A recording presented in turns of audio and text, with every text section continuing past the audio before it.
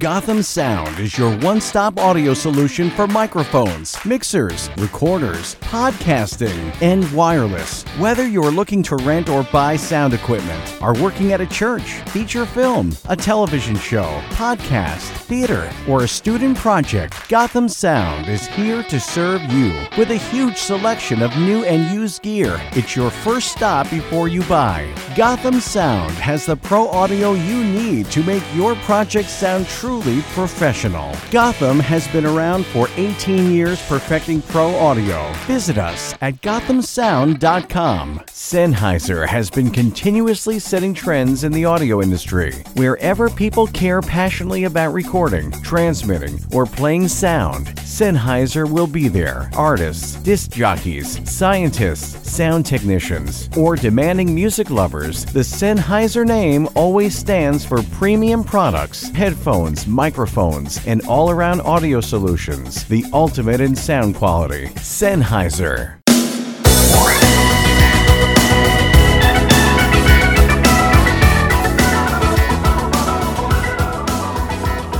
It's Messiah Community Radio Talk Show. This is Michael James Lauren, your host. We have a very distinguished guest with us. His name is Dr. Eckhart J. Schnabel. Early Christian Mission is the name of the book, Jesus and the 12, and a very heavy Volume 1 and heavy Volume 2. Let's get into it. Welcome to the program. Yeah, thank you very much. Our sponsors with over 90 years experience in developing audio electronics. Bayer Dynamics stands for innovative audio products with the highest sound quality and pioneering technology. Two business divisions, consumer and installation, provide tailored solutions for professional and private users. All products are developed in Germany and primarily manufactured by hand, from headphones to microphones and conference and interpretation systems. For more information, please visit north-america.bayerdynamic.com.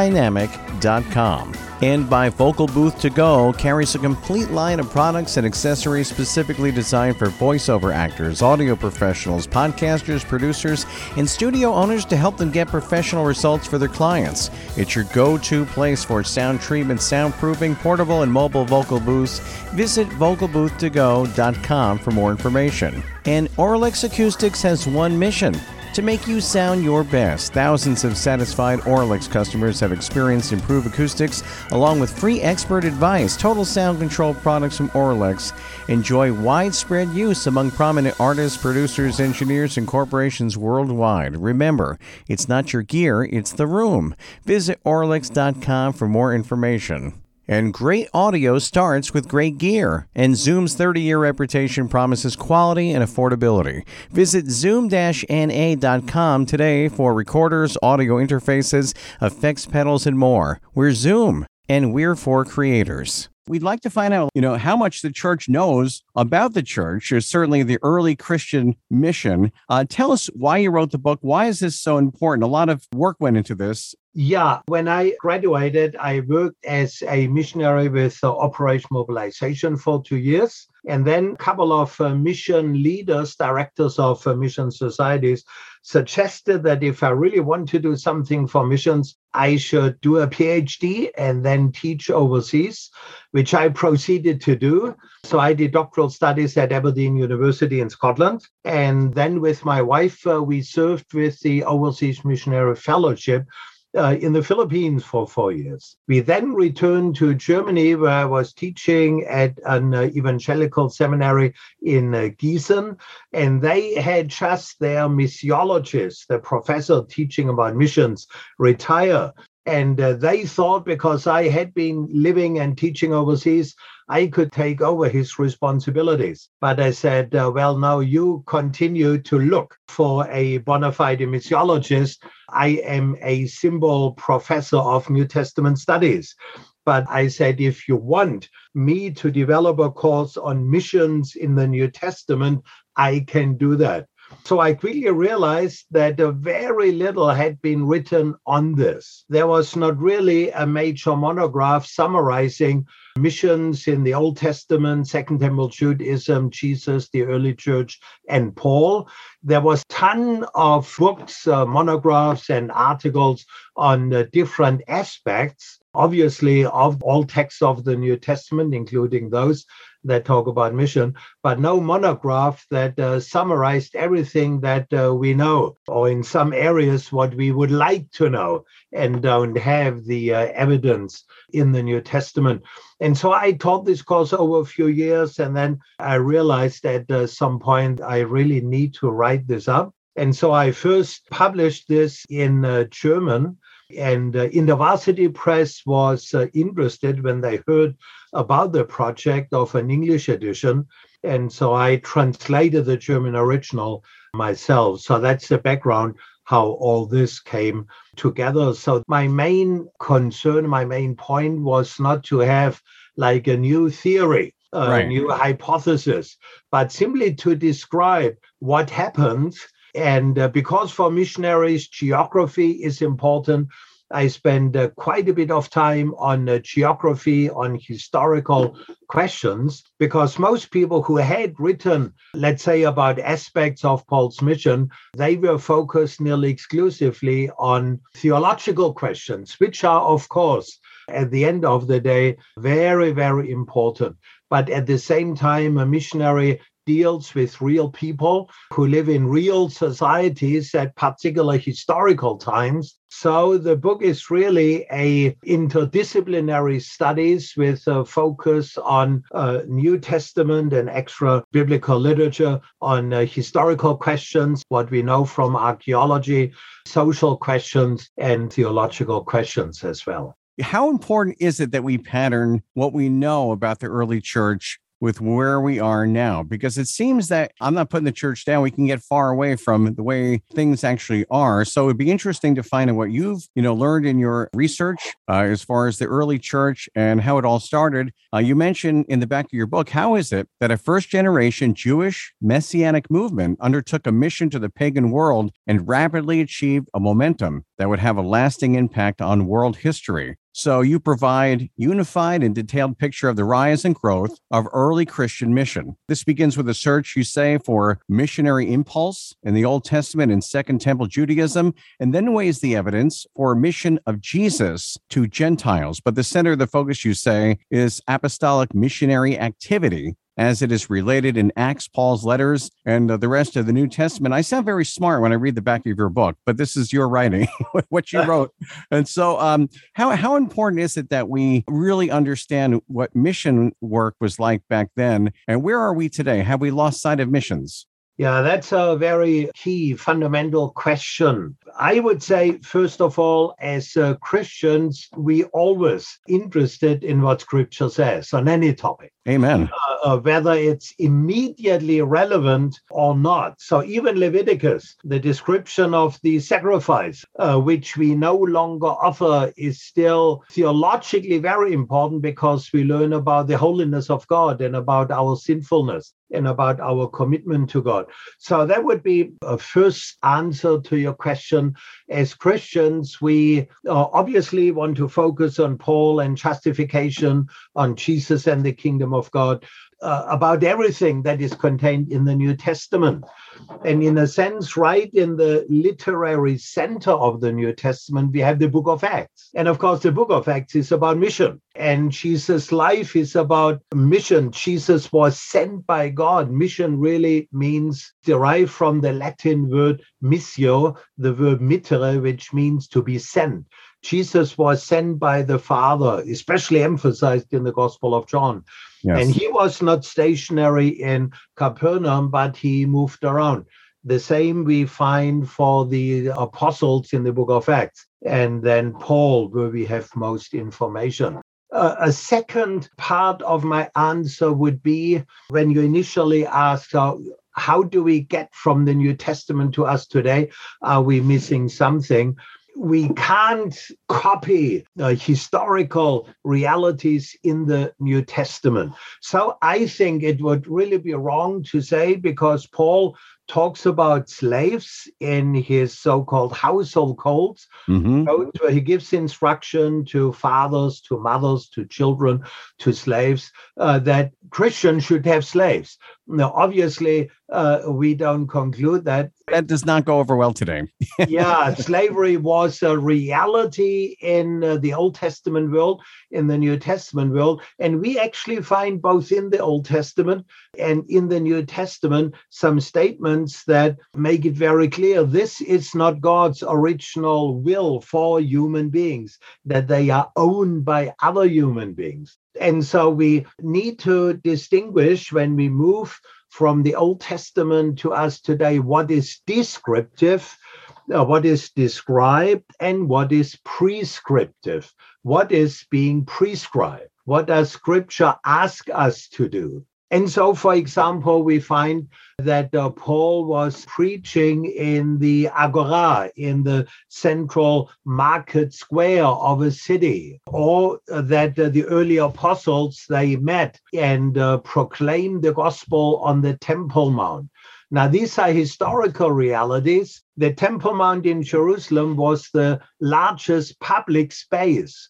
So it was logical that they would preach there. And for Paul, the Agora, or in Roman cities, the Forum, the central open space, there were sometimes colonnaded halls where you could give philosophical lectures or you could simply draw a crowd around you. So these were the options, in a sense, the only options for public ministry that the apostles in Jerusalem and Paul, as he was traveling, had. But it doesn't mean that this is what we should do. Paul or the churches couldn't build buildings that would have required, because these would have been religious buildings, the agreement of the town magistrates. And we see that in Athens, we see that in Corinth. Paul doesn't want town or provincial officials to get involved, because that could get this movement into big trouble.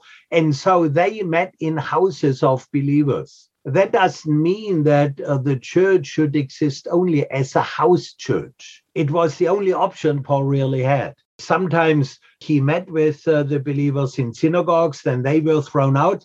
Occasionally, like in Corinth, he was renting public lecture hall, although they couldn't meet in the evenings and have meals there because there are no kitchens linked with lecture halls.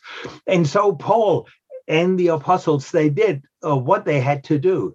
They used all the options available. And so that would be the principle I would want to transfer to today in cultures and different historical contexts. It's very different what Christians can do and what they cannot do. The reason I asked that question, it just seems like they took it so serious, as they should, getting the gospel out. And there are people who do this. There are people who are called to be missionaries today. But it just seems that maybe, we lost sight somewhere about missions and the support of missions and how important that is. Is it as important today as it was back then?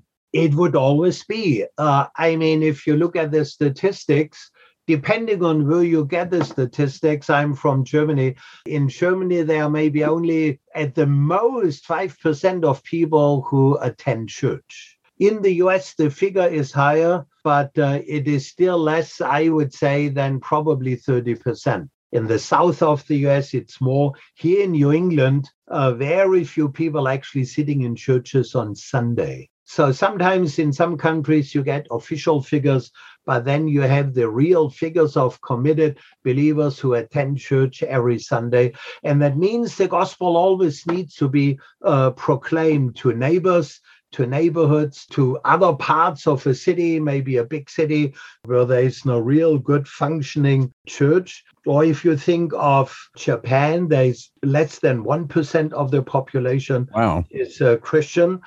France is actually very similar. Now, France officially is Catholic, but very few people actually go to Mass. There are some Protestant, some evangelical churches. So the task of mission is always an important task, because when children are born, children of believers, they don't come into the world as believers. So they need to hear the the gospel. And so in all our churches, we need people who obviously who know the gospel, who can articulate it, and who have a calling and a passion to share it with children, with teenagers, with students. And I would say, I mean, it's correct what you say. At the same time, there are some churches that are very much involved and support movements, maybe like the campus, various campus ministries and church planting ministries. Church planting is going on. Quite a good number of students from Gordon Conwell. I used to teach at Trinity Evangelical Divinity School. It was the same there. They would go into church planting and gather a team and then plant churches here in the US, and many would go overseas. So yes, this is a task that we need to continue to talk about. And of course, there are other subjects that are maybe underrepresented in preaching as well. Yeah, we can talk about that for sure. We're with scholar Dr. Eckhart Schnabel.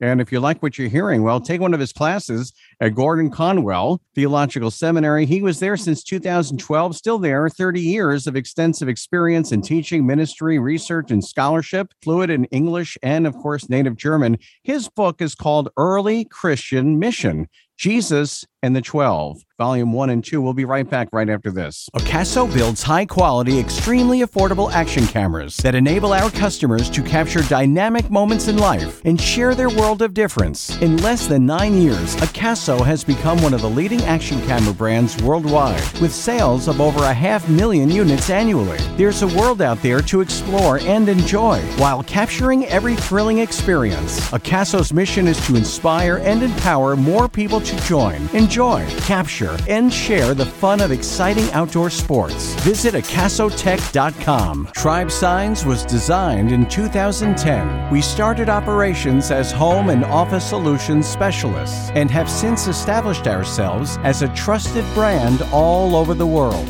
We have worked with some of the world's best designers and manufacturers to bring a curated selection of beautiful furniture to thousands of happy customers across America. Visit us at tribesigns.com. Since 2015, Autonomous is dedicated to building ergonomic office chairs and electric standing desks with the highest quality materials. The Autonomous product lineup began with the original office standing desk, the Smart Desk, and now spans several categories of smart ergonomic office tools and accessories, as well as new software solutions for modern hybrid work offices. All of our products are not just great looking and durable, but simple to use in order to unleash their full potential. Visit us at autonomous.ai and use code Messiah Radio for a 5% discount on your total order. Back with Dr. Eckhart Schnabel and his book, Early Christian Mission. So, of course, finding out what happened at the very beginning, the early church, which maybe you can describe, what is the early church, and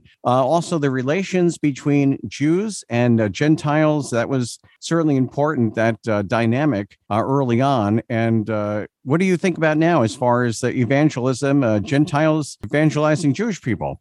Yeah, in terms of the term early Christians, and therefore early Christian mission, actually in some books, the word early Christianity would go all the way from Jesus to the year, maybe to Constantine in the middle of the 4th century. I use the word early Christians for the apostolic period, so 1st century. What is actually interesting is that the Old Testament covers the entire period, well, from Adam, I would say, Abraham, difficult to date exactly, but maybe 1800 BC to the time of Malachi, which might be around, let's say, roughly 400 BC. So that's 1,400 years.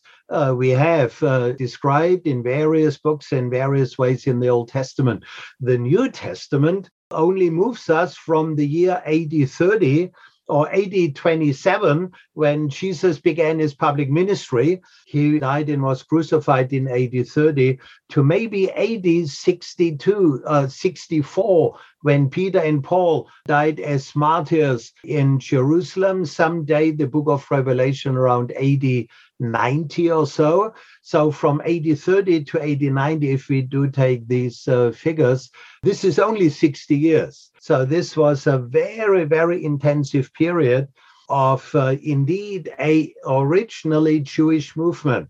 I argue that all the authors of the New Testament were Jews, and all the authors of the New Testament very probably were missionaries, had missionary experience.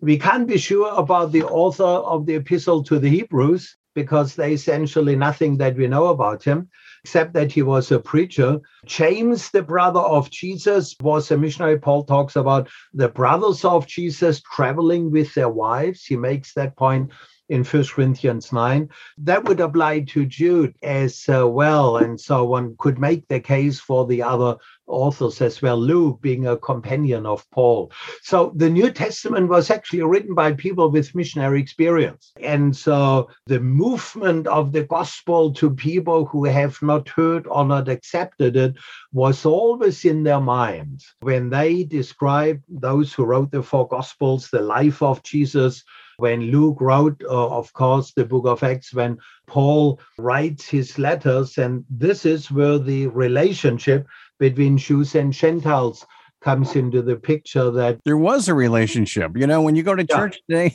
and I'm laughing because I happen to be a messianic believer, a Jew who has come to Christ, and I want to say hallelujah. And so but, the thing is that in the sensitivity, that's why your scholarship is so important. You bring out all these truths and facts, but I just think that the sensitivity toward Jewish people to kind of understand how it all began and what God's sensitivity is towards Jews and wanting them to come to Christ and where we are today. But it seems culturally, kind of a Gentile religion, and it didn't begin like that. Yeah, that is exactly true. And so that is the sad and tragic indeed part of the development of church history, that before long, Jewish Christians were marginalized, were even hated by some of the church fathers. There are some very unfortunate, very negative statements about the Jewish people, about other unbelievers as well, although we can't have the New Testament without the Old Testament or the Hebrew Bible. And so the Jewish people are God's people. They believe in the one true God.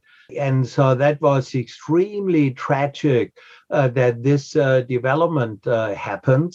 And of course, things started to change in the 19th century, where there was a renewed interest in outreach to the Jewish people. And I know several very fine Jewish Christians who have been working in Israel and here in the US. Now, being a German myself, this is not a delicate topic, but a topic where obviously the German people, or a criminal German government from 1933 to 1945, sinned egregiously against the Jewish people. I am proud myself to have had grandparents who were warned by their neighbors to be careful what they say because the Gestapo is watching them. And having had an uncle who refused to shoot Jews in Russia that were rounded up and was nearly shot himself by the Nazi officer that he had. But that was a very, very tragic period. And so that is indeed the question that some have asked: should Christians, whether German or American or British, should they do outreach to the Jewish people? Good question. And it's understandable if German theologians say that should not happen. But these are actually usually the same theologians who don't believe in any mission, who said everyone is somehow okay if we are only serious about our religious beliefs, whatever they are. And so if we realize that we have, Jesus himself, and then Matthew and Luke and Paul, and being Jewish, reaching out to Jews, then we obviously would have to conclude that this is what the church needs to do today, in awareness of the fact that much has happened in church history by so-called, I would often call them only so-called Christians, who were Gentiles, who sinned against the Jewish people, who hated them. We never have any excuse. We are called by Jesus to even love our enemies. And of course, Jews in the Middle Ages, they were not enemies of the British or the French or the Germans. They just wanted to live and participate in society. And as a matter of fact, interesting what you're saying. I mean, only because, I'm not looking for trouble, trust me, but I'm just saying that, there's a chance that some of this anti-Semitic behavior has crept into the church even now. I mean, is it possible? Well, unfortunately, because human beings are sinners, there seems to be very little that is not possible. That's true. In Europe, we believe that military invasion, and military war is no longer possible because of the dense economic connections. And what happened in Ukraine since about a couple of months or so taught everyone that this is not so. And so, people have all kind of weird ideas. And so we need to call them back to the scriptures.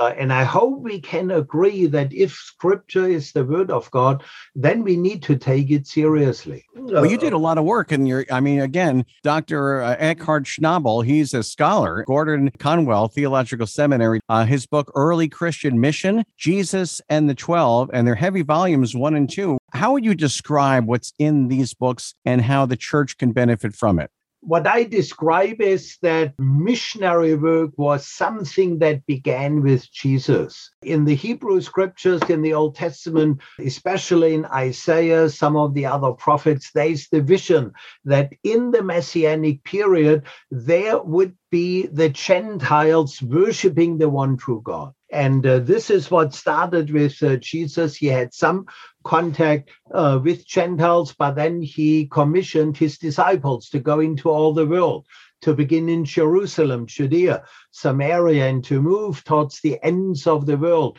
which at the time were understood to be India in the east, Spain in the west, Sudan or Ethiopia in the south, and actually the Crimea, Scythia in the north. And then we see Paul and other missionaries to fulfill that commission, because the salvation that the one God whom Israel believed in, the creator of the world, the father of Abraham, Isaac, and Jacob, he wants all human beings to find salvation. Yes. And salvation that is accessible through Jesus' death on the cross and his resurrection. And this message needs to be proclaimed to all, to Jews and Gentiles, the rich, the poor, freeborn and slaves, men and women. And so I tried in these volumes to describe how Jesus and the apostles and Paul, how they did this work. And at the end, as you began with the question, why were they effective? They did not really rely on some strategy or tactics. The strategy was easy: to proclaim the gospel to as many people as were willing to listen. And they relied on the power of God and of the Holy Spirit to convince people of the truth of the gospel. I love what you just said. My goodness, because that can even creep into the world, can it? As far into the church, the ways of the world, where, they may look at statistics or numbers today. Everyone is so data savvy, but they relied on the Holy Spirit. Yes, indeed. This is what Paul says in 1 Corinthians 1 and 2, because to preach Christ crucified, a crucified Savior, made no sense. He says, for Jews, it is a stumbling block. For Gentiles, it is nonsense. And so he can't rely on rhetoric. That's a larger topic at the beginning of 1 Corinthians, because you can't wax eloquently about a man who died on a cross. It's rhetorically impossible. It's embarrassing. It makes no sense philosophically. And therefore he says, but he preaches Christ crucified and relies on the power of God and the demonstration of the Spirit. Dr. Schnabel, is it possible that your book can help with Jewish-Christian relations in the church? And if you don't mind, last questions, what was it like, the Jewish-Christian relations in the early church compared to today?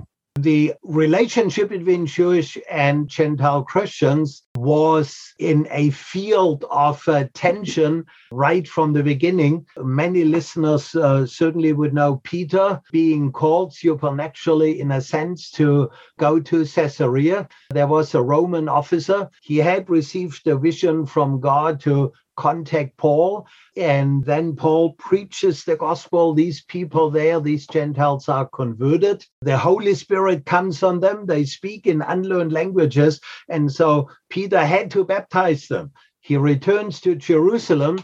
And so his probably fellow apostles and other leading Jewish Christians in Jerusalem said, so why did you admit them into the church? I'm paraphrasing slightly. And why did you eat with them? Why did you have table fellowship with them? They are not circumcised. How can they be members of the people of God? And then Peter explains that he had this vision and that God told him not to regard any person unclean, because he believed, of course, that everyone becomes clean through faith in Jesus as he forgives our sins and cleanses us from sins.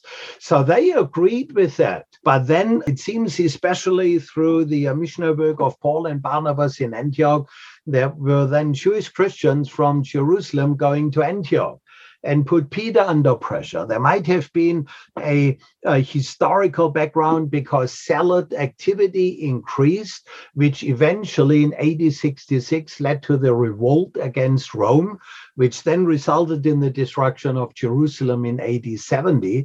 And so we know from the historian Josephus that some of these Jewish zealots even moved against other Jews who were friendly towards Gentiles. That might have been the background why there was pressure put on Peter and he withdrew from table fellowship with Gentile believers. And then the apostles convened the so-called Apostles' Council, described in Acts 15. And there was agreement between Peter and James and Paul, the apostles and the elders of the Jerusalem church, that the Jewish believers do not need to undergo circumcision, which meant they don't have to become Jews. So we see that this question was of concern. And in a sense, rightly so, because for the Jewish people, to belong to the people of God meant you were circumcised and you kept the entire law. And that was the challenge, to see and to accept that with Jesus, something new was happening.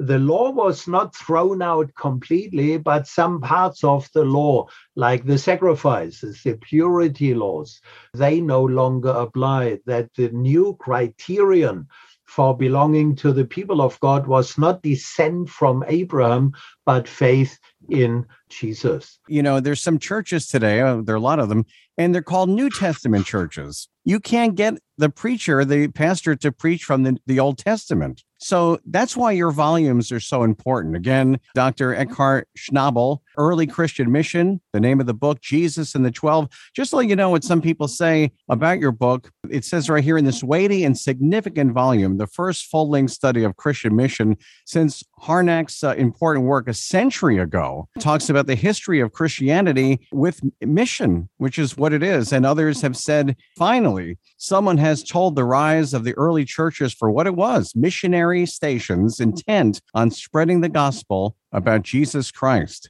A lot of people have lauded your work. You know, I just wish that Christian-Jewish relations would be, and the Jewishness of Jesus, and, you know, some people don't know the 12 apostles were Jewish, how important that can be for missionary work, not just for Jewish people, but also domestically, you know, Jewish people who live here, that they can know about the gospel. And there shouldn't be a New Testament churches. We should very much understand the Jewishness, just the way that you have pointed that out in your work. How important is that? Yeah, I think that's very important. And related to that is what I regard as a problem in English translations of the New Testament, where the Greek phrase Jesus Christos is always translated as Jesus Christ. Yes. But Christ was not a name in antiquity. When Paul preached when Paul would pray in Hebrew, he would say Yeshua HaMashiach. When he preached in Aramaic, he would have said Yeshua Mashiach. I recently wrote an article arguing for that. So actually, I wrote in German a commentary on Romans, and I never say Jesus Christus, Jesus Christ. I always say Jesus Messiah. That's right. And if we do that, it sounds very Jewish, but that's the whole point. Exactly. One can't get away from it. I'm applauding you right now. I completely agree with that. And then you have Christmas time, and finally the song enters into the churches, the King of Israel, Jesus. but it's true. I went to a church recently, and you think it was his last name, Jesus, last name Christ, but Jesus, the Messiah. Dr. Schnabel, I wish we could have more time with you, and we'd certainly like to have you back sometime because you've written so many other books, but I want people to know about you. Early Christian Mission, the name of the book, Paul and the Early Church, how important it is that we get this book and the churches get this book. And people can get it on, I'm sure, Amazon, and where else can they get it? Yeah, Amazon is the easiest. Yeah. Well, we have about a minute left. Would you care to pray for the churches to be in alignment just the way back in the day that early Christians get the word out, the gospel? Just lead us in prayer, whatever is in your heart. And we appreciate you being on the program, Dr. Schnabel. I'd be glad to pray. Dear Lord, our Heavenly Father, the one God, the God of Abraham, Isaac, and Jacob, the Father of Jesus Messiah, who came to die on the cross for the forgiveness of our sins and to be raised from the dead so that we can have truly a new life now, an eternal life with new bodies in the future. I do pray, Lord, for the church in the US and all around the world, that we would not just keep the faith that you have given us for ourselves, enjoying the benefits of having been saved, but that we would be concerned for others who have not heard the gospel, who have not accepted the gospel, that we would explain the gospel to them. Lord, help us to model the unity that we see in the Jerusalem church and then beyond, despite challenges. Well, thank you, Dr. Schnabel. We appreciate you and being on the program. And again, Dr. Schnabel is a distinguished professor at Gordon Conwell Theological Seminary. Get his book, Early Christian Mission, Paul and the Early Church. And we appreciate you being on the program. Yeah, thank you very much for inviting me. Our sponsors with over 90 years experience in developing audio electronics. Beyerdynamic stands for innovative audio products with the highest sound quality and pioneering technology. Two business divisions, consumer and installation, provide tailored solutions for professional and private users. All products are developed in Germany and primarily manufactured by hand. From headphones to microphones and conference and interpretation systems. For more information, please visit north-america.beyerdynamic.com. And by Vocal Booth To Go carries a complete line of products and accessories specifically designed for voiceover actors, audio professionals, podcasters, producers, and studio owners to help them get professional results for their clients. It's your go-to place for sound treatment, soundproofing, portable and mobile vocal booths. Visit vocalbooth2go.com for more information. And Auralex Acoustics has one mission: to make you sound your best. Thousands of satisfied Auralex customers have experienced improved acoustics, along with free expert advice. Total sound control products from Auralex enjoy widespread use among prominent artists, producers, engineers, and corporations worldwide. Remember, it's not your gear, it's the room. Visit Auralex.com for more information. And great audio starts with great gear, and Zoom's 30-year reputation promises quality and affordability. Visit zoom-na.com today for recorders, audio interfaces, effects pedals, and more. We're Zoom, and we're for creators.